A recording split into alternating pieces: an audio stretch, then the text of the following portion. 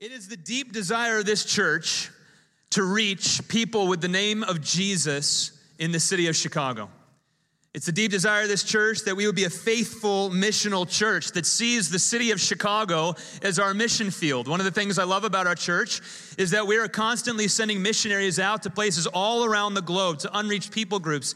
Frankly, we have a commissioning from the Lord, and a lot of our missionaries are sent to some of the darkest, most dangerous places on the globe. We send missionaries all over the globe, but many are even in undisclosed locations. Why? To bring the light of Jesus into places where the gospel has not gone yet. And yet, even though we send missionaries overseas, every follower of Christ is called to be missional, to live missionally, like a missionary wherever they've been called to live and serve. And for all of you who live here in Chicago, that's this city. It's the city of Chicago. One of the things that's so difficult as being a pastor here at Park South Loop, and this is a conversation I have with many of you all the time, is that people are constantly moving away from this community. And this is a bit of a confession for you to start this. I see a few folks who are moving here. This is not supposed to be a guilt trip for you if you're moving away. I love you. Actually, what I want to just say is part of the challenge of being this community here at Park Community Church in the South Loop is that the South Loop and the Near South neighborhood is kind of a constant flux of people coming in, getting equipped here in this community. And then I've learned over the years to really embrace and celebrate the sending of people off to other places around the globe and around the country. And I love thinking that the thumbprint of this church and the things that got developed in their heart as they were here in this community are now sent off to other places where it's being multiplied. But at the same time, I want to challenge us who are here in the city to consider what it means to live missionally here in Chicago with the type of intentionality that we see of all through the book of Acts that they were living. We need some folks to dig in. And even if this is a season for you where you're only here for 1 to 3 years, or maybe God's called you much longer, maybe you're going to be here for 10, 40, 50, maybe this is the place where you're going to live your life. How do we live as missionaries, missionally, in the city of Chicago effectively? In the middle of our passage today, Acts chapter 18, verses 9 through 11, Paul gets a vision from the Lord. All right, let me read this vision to you. Verse 9, the Lord says to Paul one night in a vision, "Do not be afraid, but go on speaking and do not be silent, for I'm with you, and no one will attack you or harm you, for I have many in this city who are my people." I love that little vision from the Lord.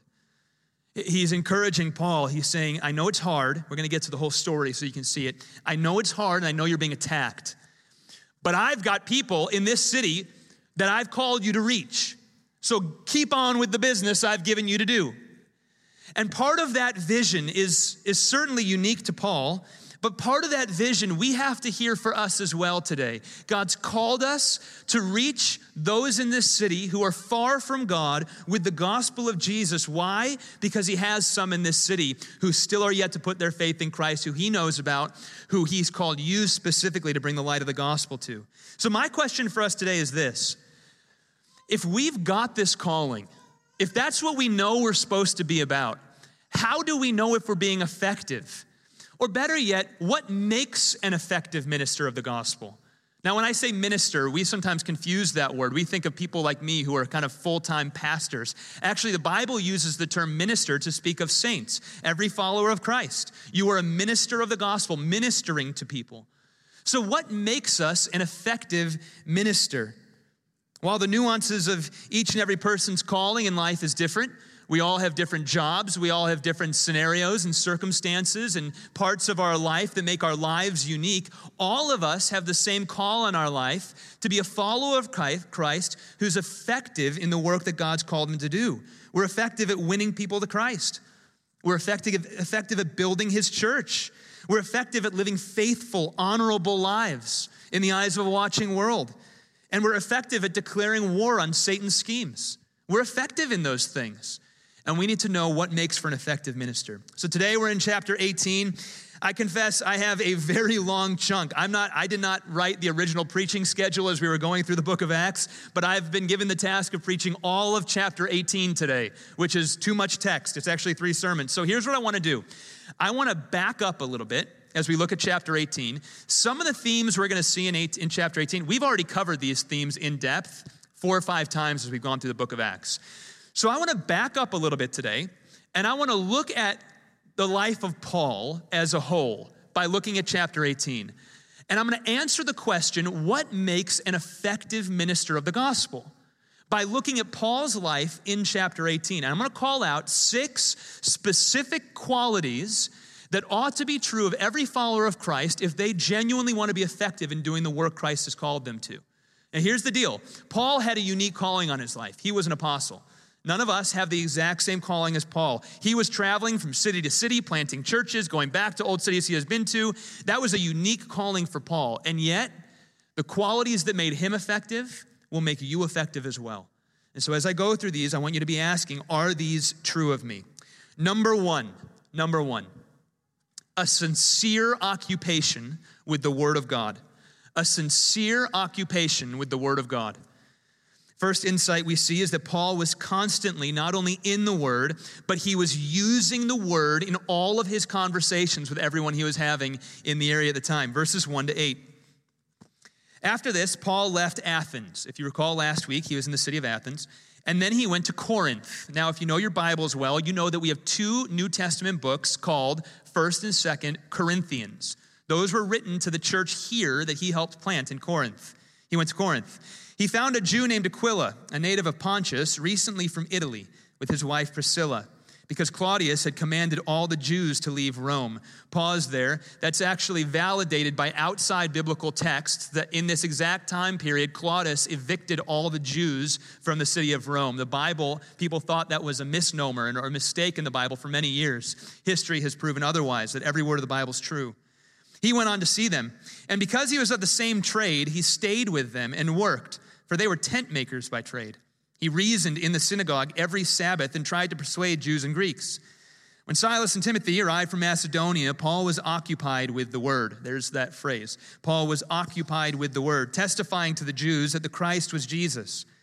And when they opposed and reviled him, he shook out his garments, said to them, "Your blood be on your own heads. I'm innocent. From now on I will go to the Gentiles." He left there, went to the house of a man named Titius Justus, a worshiper of God. His house was next door to the synagogue. Crispus, the ruler of the synagogue, believed in the Lord together with his entire household, and many of the Corinthians, hearing Paul, believed and were baptized. All right, first thing, Paul was occupied with the word of God. Now, what does that word occupy mean? When you see it right there in the text, he was occupied. It means he was incredibly devoted to. It means he was continually giving himself to. It means that his life was habitually engaged in the Word of God, not only privately, but publicly as well. Where he went, he was a person who was regularly engaged with this book, reasoning with Jews and with Greeks from the text. It was part of his everyday experience. Paul was in the Word. I love how it says when Silas and Timothy arrived, so those are his co-workers. They had not been in Corinth yet. When they arrived from Macedonia, what's the first thing they see? They're looking for Paul. They've been disconnected from Paul for a few weeks. They're looking to see him, make sure he's okay. What do they find him doing? Exactly what they knew Paul would be doing. He was occupied with the Word of God. What else would Paul be doing? That's what Paul was about. He was in the Word. It consumed him. It was the root of his ministry.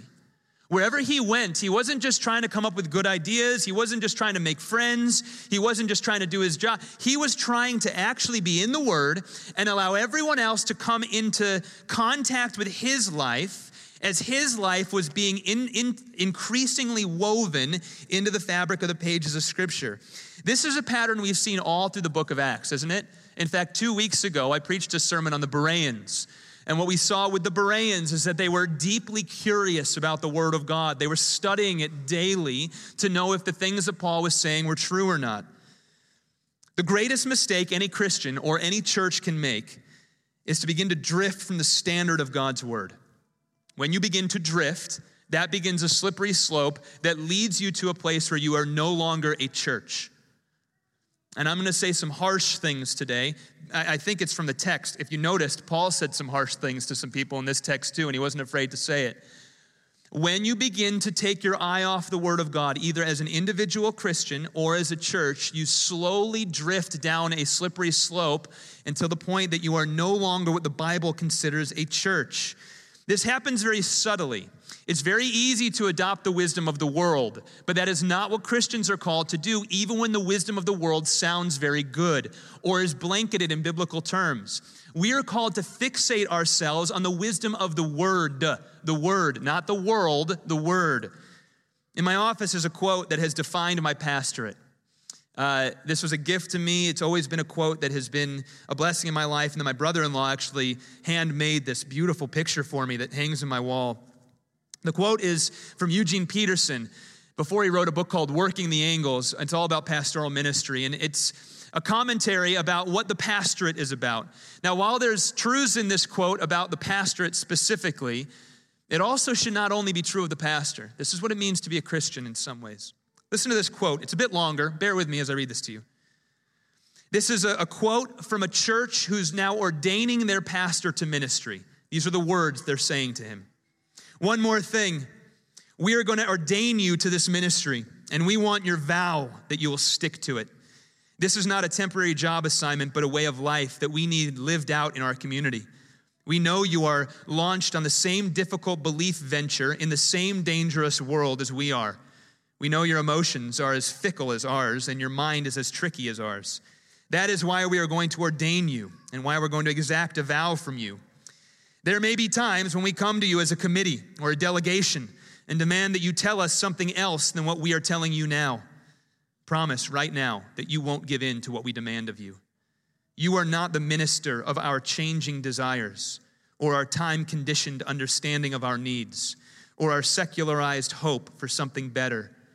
With these vows of ordination, we are lashing you fast to the mast of the word and sacrament, so you will be unable to respond to the siren voices. Two things. One, I pray that's what you see in me. As your pastor, I need you to know that's my job. And I have to confess to you, over the last year and a half, I've made some folks angry as I've done my best to stick to that. But I promise you, I will stick to these vows. But number two, this is not only my job. This is what it means to be a Christian. We lash ourselves to the mast of the Word of God. We filter it all through the Word of God. We bring every thought and every idea, and we filter it through God's Word, and we say, is it true? I need to know. I'm trying to make sense of it all, and it's tricky, it's difficult, but we have this community. This is what the church, the family of God, is for. We cling to the Word of God. I invite you into that. Number two, Paul had a determination to work hard. A determination to work hard. Look at verse 3 with me again. And because Paul was of the same trade, he stayed with them and worked, for they were tent makers by trade. He's staying with Priscilla and Aquila. Paul was a tent maker. What does that mean? He made tents, okay? That's what his job was. He knew how to work with the leather, knew how to work with the sticks. He'd make tents and then he'd sell them, and that's how he made money when he went from place to place. Paul was a hardworking guy. Think of Paul's life. Paul was essentially doing what I'm doing, although he had a day job where he was making tents as well.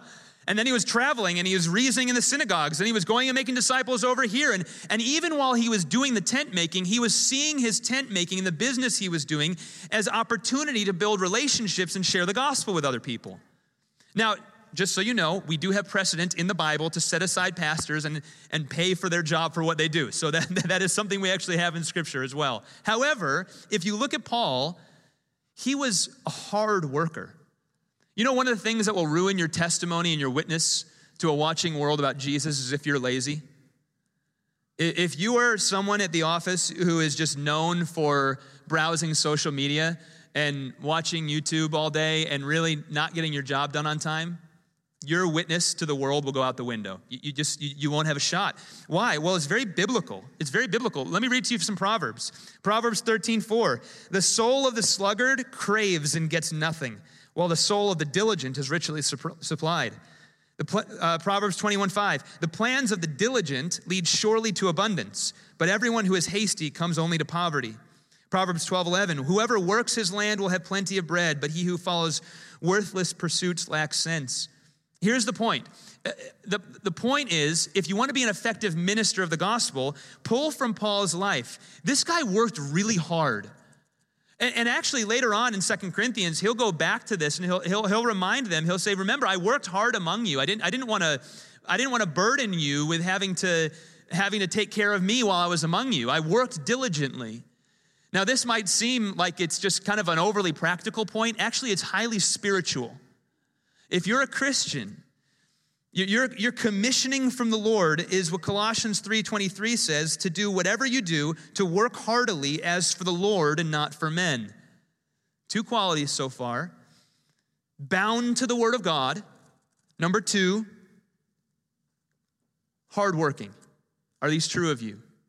Are there areas of your life where you need to grow? Number 3, the ability to see when God opens doors and closes doors. The ability to see when God opens doors and closes doors. Pick up with me in verse 6 again.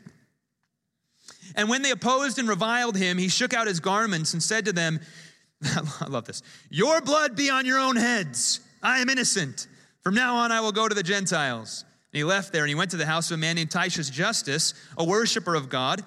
Crispus, the ruler of the synagogue, believed in the Lord together with his entire household, and many of the Corinthians, hearing Paul, believed and were baptized. Now, this is incredible. Paul, he has such fortitude. He continues with the work. And notice the door was closed. He didn't close the door hastily, okay? Paul's in the synagogue reasoning week in, week out. We've seen this. This is his pattern. He goes to a new city. He goes into the synagogue. He opens the scriptures. And usually when he goes in, one of 3 things happens. We saw this last week. Either people make fun of him, people believe, or people reject him. Well, in this particular circumstance in Corinth, a lot of folks were rejecting him. And the pathway that he thought was from the Lord, he had been faithfully pursuing, that door was closing. There was no more room to have effective work in that synagogue where he was going. And he has this really harsh language he says to me. He says, your blood be on your heads. I think he's actually quoting there from Ezekiel chapter 3 or from Ezekiel 33, where it talks about the watchman who's got to give a warning to people of impending doom. Otherwise, the blood of the people that die is on the watchman of the city's head. He's basically saying, look, I've done my job as a watchman. Now the blood's on your hands. I can do nothing more with you. Now watch, the door closes for effective ministry. But Paul doesn't stop. He goes just down the street. He's got eyes open. He's holding his life with open hands like this, and he's saying, okay, God, where do I go now? And the Lord leads him to the house of a guy named Titius Justus. And the whole household believes and is baptized, and a revival begins to build in Corinth. Being led by the Holy Spirit is a lifelong pursuit. But one of the things that you'll know you're growing in your understanding of the Spirit is when you have the ability to hear the word of the Lord. Sheep know their shepherd's voice. It's interesting, that's a line I say a lot. You know what that means? If you go to the Middle East and you go into a big pasture, you'll see 10 to 15 different shepherds with all their different hundreds of sheep all mixed together. Okay, they're all being a shepherd together. They're all in this field together eating their grass. But then what will happen is each shepherd has a very particular call, some kind of whistle or thing he does. I'm not even going to try to do it right now. It's some kind of call he does with his mouth that his particular sheep, while they're all mixed together, know that sound, and they get up and they walk to their shepherd. The sheep know the shepherd's voice. It's a unique call of the shepherd. As a follower of Christ, we know our shepherd's voice. And the more you pray and the more intimacy you develop with the Lord, and that happens through all the different disciplines of Christian living, but you will gain a sensitivity to the voice of the Lord so that when you begin to sense from God, this door is closing, and that's for me, says the Lord. And this door is opening, and that's from me, says the Lord. That is a skill that takes time to refine. It takes time to listen well. There are moments in your life where God closes a door. One of the mistakes we oftentimes make is that God is closing a door, but we're afraid to let that door go. And the reason we're afraid is because we're not listening to the Holy Spirit through prayer, listening to God say, no, I'm calling you elsewhere right now. I want you to think in your life. There may be circumstances where you have been pushing against a closed door longer than the Lord has invited you to do so. And what God is asking you to do is to once again hold your hands open like this and say, God, I don't want to push against closed doors. Where are you leading me to? And I found that when you begin to pray those prayers and ask with sensitivity and listen and take the time to be patient before the Lord, very often he will lead you to a house like Taisha's Justice where there's great work for you to do, okay? Don't be afraid to close a door, but with every closed door, you look for the open door from the Lord. Proverbs 16:9, classic verse here, the heart of man plans his way, but it's the Lord that establishes our steps. Sometimes God's got different plans than our own plans for us. Number 4, Paul had a fortitude to withstand opposition. A fortitude to withstand opposition. Jump down to verse 12. We'll go through 18. But when Gallio was proconsul of Achaia, the Jews made a united attack on Paul and brought him before the tribunal, saying, "This man is persuading people to worship God contrary to the law." But when Paul was about to open his mouth, Gallio said to the Jews, "If it were a matter of wrongdoing or vicious crime, O Jews, I would have reason to accept your complaint. But since it's a matter of questions about words and names in your own law, see to it yourselves. I refuse to be a judge of these things." And he drove them from the tribunal. And they all seized Sosthenes and the ruler of the synagogue and beat him in front of the tribunal. But Gallio paid no attention to any of this. Now, what just happened in that scene? The Jews are trying to incite a mob to beat Paul. They want to beat him physically. But God has already told them in a vision. We're going to get to that in just a moment. God already told Paul in a vision he wasn't going to be harmed. And so that was impossible. So they were hindered from actually hurting Paul for the work that God had given Paul. But notice, they had tried. They had actually tried to hinder Paul's work. But what does he do? Verse 18, it says this. Verse 17, let me read the next part of verse 18. After this, Paul stayed many days longer and then took leave of his brothers. A whole mob is brought up in this city. They're trying to literally beat Paul to death. Ends up, the Lord protects him. Rather than running away, Paul digs his heels into the city of Corinth. Isn't that incredible? I mean, I want you to put yourself in Paul's shoes for a moment. I know my heart.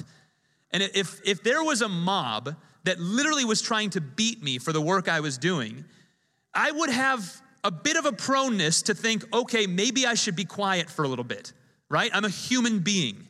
Paul was a human being. But Paul dug his heels in, and he continued with the work that God had called him to do. Part of my job is to equip the church for suffering. John Piper used to say that very regularly. Part of my job is to equip the church for suffering. Paul suffered very well because he was a Christian. In our day and age, the church has lived for many, many generations at this point, frankly, for many decades, as kind of quiet and behind the scenes. It's been one of the great flaws of Christianity over the last number of decades. I think there's a lot of reasons why it happened. I've explained that in sermons before, but I think what happened is that the rise of postmodernism as a philosophy of living life basically said, all roads, whatever your truth is your truth, that's fine. Christians, you can have your truth so long as you do your truth privately in the walls of your church on Sunday, but don't bring your truth out to the public square. That's kind of what postmodernism pushed on the church over the last 50 years or so. And the church kind of bought the lie. The church said, okay, you're not going to hurt us if we're coming into the walls of a church and worshiping privately. That's great. We'll do it, and we'll stay largely quiet. But for a few voices, many in the church stayed quiet and bought the lie that your faith is supposed to be a private thing you do on the weekends with your church family, but there's nothing public about your faith in Jesus Christ. And I just want to tell you, just from the one chapter we're studying today, is that true, church? No, that's not true. You won't ever find that idea in these pages. Our faith is a public faith. It's a public proclamation of the reality that Jesus is King. And I want to tell you that we're entering into a new phase in culture right now that's well beyond postmodernism. The culture out there is not content with us having our faith in here and doing it privately anymore. They're not content with that. They want to change what we believe in here. And one of the reasons we're in the predicament we are as a church in the 21st century is because we bought the lie so many generations ago that we were okay just being quiet about things. And church, I just want to tell you a couple things. My job as a pastor to equip you to suffer well comes on the backs of saying our faith is called to be public. Jesus is not only our King, he's the King of kings. He's the King of every king. Jesus is not just ruling and reigning over this area right here, but he's ruling and reigning over this entire city, whether or not anyone chooses to believe that or not. And the public proclamation of Jesus Christ as king, whether that comes from something like street evangelism to something like having a meaningful conversation around your dinner table with people in your community about your faith in Jesus, just something every Christian should be doing regularly. Increasingly, what you will find is there will be levels of persecution that vary from conversation to person, levels of smearing, levels of demeaning the Christian in this society that will continue to come. I don't want you to be fooled that regular Christian living will not bring about persecution in your life. I want to say that one more time. Regular, faithful Christian living will bring about hardship and persecution in your life. My job is to equip you, but look what Paul did. What Paul did is Paul saw the persecution, he had fortitude to withstand it, and then he stuck with the work. Why? Because he had a faithful king who was taking care of him. Look at Hebrews chapter 12, verse 2. Looking to Jesus, the founder and perfecter of our faith, who for the joy that was set before him endured the cross, despised the shame, and is seated at the right hand of the throne of God. How did Paul have fortitude? It's because he looked to Jesus Christ, who went before him. And he knew that it was Jesus who first withstood all the suffering that we could ever go through. See, whenever the Christian experiences persecution on one level or another, the first move of their life, right, is not to cower in fear, but is to hold their hands open once again, look up to their sovereign God and say, God, you know all of this before I ever take a step. You're aware of it. You knew it all. And if you build your life on the sovereignty of God, who is over every circumstance and trial you'll ever go through, what happens is that when you navigate those trials, you're then so sure-footed because your identity is just like Christ's. See, Christ knew the trials that were coming before him. What happened when he was persecuted, when he was arrested and beaten and spit on and lied about? What happened to him? He withstood it. He didn't lash out. In fact, when one of his disciples lashed out with a sword, Peter, Jesus told him, stop, that's not the way we do this. And he went forward. And he continued to have this incredible faith that just trusted God and knew the plans that God had for his life and what he was to do. That's our Savior, Jesus. He paved the way for faithful Christian living. Faithful follower of Christ in this room, in this day, look to Jesus, not to Paul. Paul sets a great example, but he is pointing us to Jesus. When faithful Christian living causes persecution in your life, if your identity is not firmly rooted on the person of Jesus Christ, you will crumble and want to get more quiet and want to hide more. But one of the ways you know that you're living authentically for Christ is that when persecution comes, you feel your identity in Christ more than ever, building a strength in you that builds a confidence in you that says, I know the work that I've been given by God is steadfast and secure, and I'm okay. The Lord has me. Anything I'm going through, that's exactly what Jesus did. Do you hear that, church? A fortitude to withstand persecution. I'm sharing this with you because I believe very firmly the days ahead are much more difficult for us as a church. The years ahead are much more difficult for us as a church. Jesus is a whole lot closer in this very moment to returning than at any given point in history. Whatever you believe about end times, he's more close today than he was yesterday because we're one day closer, okay? Persecution will come. We must be ready. And being ready does not mean building your muscles at the gym. Being ready means building your identity on Jesus Christ, so that you have a fortitude to withstand whatever comes. Number 5, Paul maintained a disciplined prayer life that bore tremendous fruit. Let me read that vision to you again from verses 9 to 11. It's so beautiful here. The Lord says to Paul one night in a vision, do not be afraid, go on speaking and do not be silent, for I'm with you. No one will attack you to harm you, for I have many in this city who are my people. And then Paul stayed a year and 6 months, stayed 18 months. We need a disciplined prayer life. How did Paul get? Do you ever do this? Look, if I was Paul and I was getting visions, then sure I'd have that kind of faith, right? This is what I hear. If only God would give me a vision or say something with great clarity to me, then of course, then my prayer life. No, it goes the other way around. You want visions from the Lord? Build a disciplined prayer life. You want to hear verbatim from the Lord what he's telling you? Build a disciplined, meaningful, words saturated, hands open, on your knees prayer life. You want to have a joy in your life that surpasses all circumstances? Build a meaningful prayer life. I've been reading William Wilberforce a lot recently. Wilberforce is the man who is primarily responsible for ending the slave trade in England many years ago. Amazing man of faith, but he compares and contrasts cultural Christianity to authentic Christianity. And his great concern in his day, it's like he's writing of our day. It's amazing that they were doing the same thing back then. His great concern was that so many Christians called themselves Christians but had no prayer life. And he said, that's only cultural Christianity. That's Jesus by title, not Jesus by faith. Jesus by faith is there's this prayer that's coming out of you, not perfect. There will always be people that pray to a greater degree than you do, but you're growing and you're progressing in your prayer life. One of the things that has most deeply shaped my prayer life and continues to shape my prayer life is being around other people who are praying. The thing that has most shaped my prayer life. A man who I love dearly, Dr. Thrasher. My wife got to meet him a few months ago for the first time and got to honor him with the impact he had on my life. This man, I used to sign up for week-long classes. So, you have to get off work for it. So you take a whole week and you just sit from 8 to 5 with people in the classroom. I used to sign up for all the week-long classes with Dr. Thrasher I could, just because I wanted days with him at a time. I didn't just want him to teach what the lesson was. I wanted to get him off the lesson and just hear from the man. One of the great joys of seminary for me was sitting in those rooms with him. He couldn't pray without crying.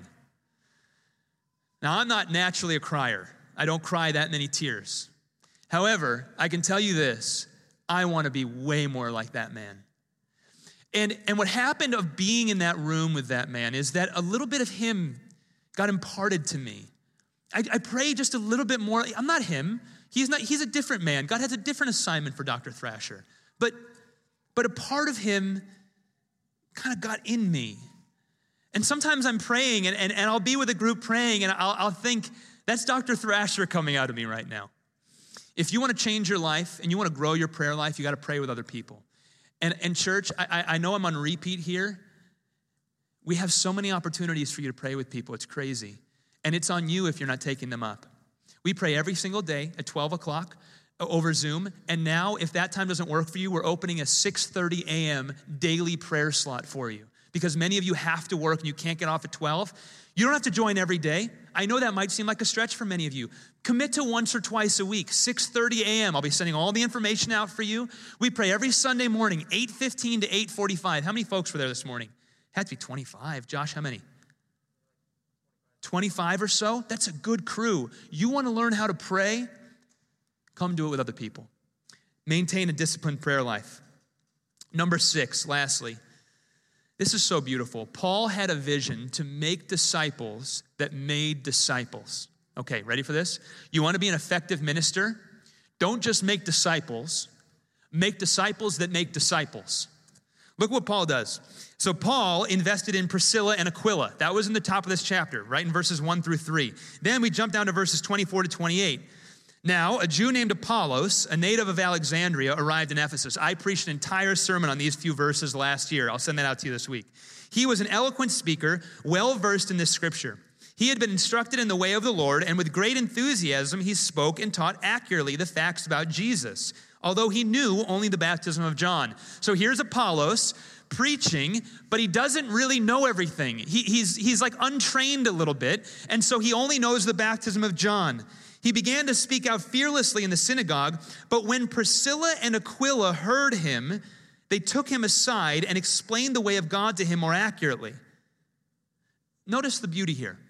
See the chains of discipleship. Paul discipled and mentored Priscilla and Aquila. Priscilla and Aquila then discipled and mentored Apollos. You know what the relationship of Apollos is to Paul? Spiritual grandchild. Do we have any grandparents in the room? You can be proud. You can raise your hand if you want. Maybe you want to hide it. Grandparents in the room? I know we got a few. I see 3 of you guys, 4 of you, 5 of you, 6 of you. We got some grandparents in the room. Being a grandparent's pretty sweet, isn't it? because the parents are doing all the work in a sense. No, that's not true. Grandparents are doing a lot of work, but the parents are doing the day in, day out work. But the grandparents get to come along and see the fruit of their work being born now in a generation removed. You see that? They're seeing all the things they invested in them. I think of my mom. My mom's in this room. All the ways she was strict with me watching movies growing up, and I thought she was crazy. I now am even more strict with my children. And so when my mom is at our house watching how I'm parenting my children, she's seeing the fruit of her work in my life now being mimicked in some way with the grandchildren. That means that the fruit of her life is not just in her own children, but is now generationally creating an entire another generation, and which will create another generation underneath her. That's physical grandparents. What about spiritual grandchildren? Every follower of Christ should be interested in making disciples. How do you make a disciple? To make a disciple is not just to teach someone the Bible. To make a disciple is to make a disciple maker. That's how you know you've made a disciple. When that person is then going out and making more disciples, they're sharing their faith with more people, and there's more fruit coming out from their life, perhaps than coming out from your life. You've then made spiritual grandchildren. You see that? We talked about when I was in college, I had a man that mentored me named Brandon York. He's my spiritual father. And then there's me, and then there's the folks that I've discipled under me, and he used to talk about great-grandchildren. And how he was just a young guy. I love looking at all my great-grandchildren out here in this room. And what do you mean? He just meant that he had been so intentional not just to make disciples, but to make disciple makers. Church, we got to learn how to do this. If you've never been equipped to make disciples who make disciples, you need to get trained in it. We need to talk about that in our small groups and foster the type of accountability that asks, is this true of me? Am I making disciple makers? Okay, 6 things we've talked about here. 6 qualities. Let me wrap up by saying this. I've gone over 6 qualities of effective ministers of the gospel. You know what we're about as a church. We are doing everything we can to be a faithful church to the Lord Jesus Christ, and then to go out and have a faithful witness to a watching world. Why? Because there are many whom the Lord has stamped for faith out there that we've been called to having divine encounters with. And my question is, are you an effective witness for Christ? If I've gone through these 6 things and there's any area of these where you feel I need sharpening, you know, that one, if you're sitting here right now saying none of them were for me, you didn't listen all that well, because I got at least 3 of them on there that I need to sharpen up on. We all have things we need to sharpen up on. What are the ones that are for you? What I want to invite you to do is to share that with someone else from this church and to begin to have some accountability around this. If we're going to be effective and get after the work, we need to be intentional, just like Paul was. Will you pray with me? Father, thank you for this word today. Thank you for Acts chapter 18. Thank you for the clear calling for your church to be witnesses to the goodness and the grace of Jesus Christ in our life.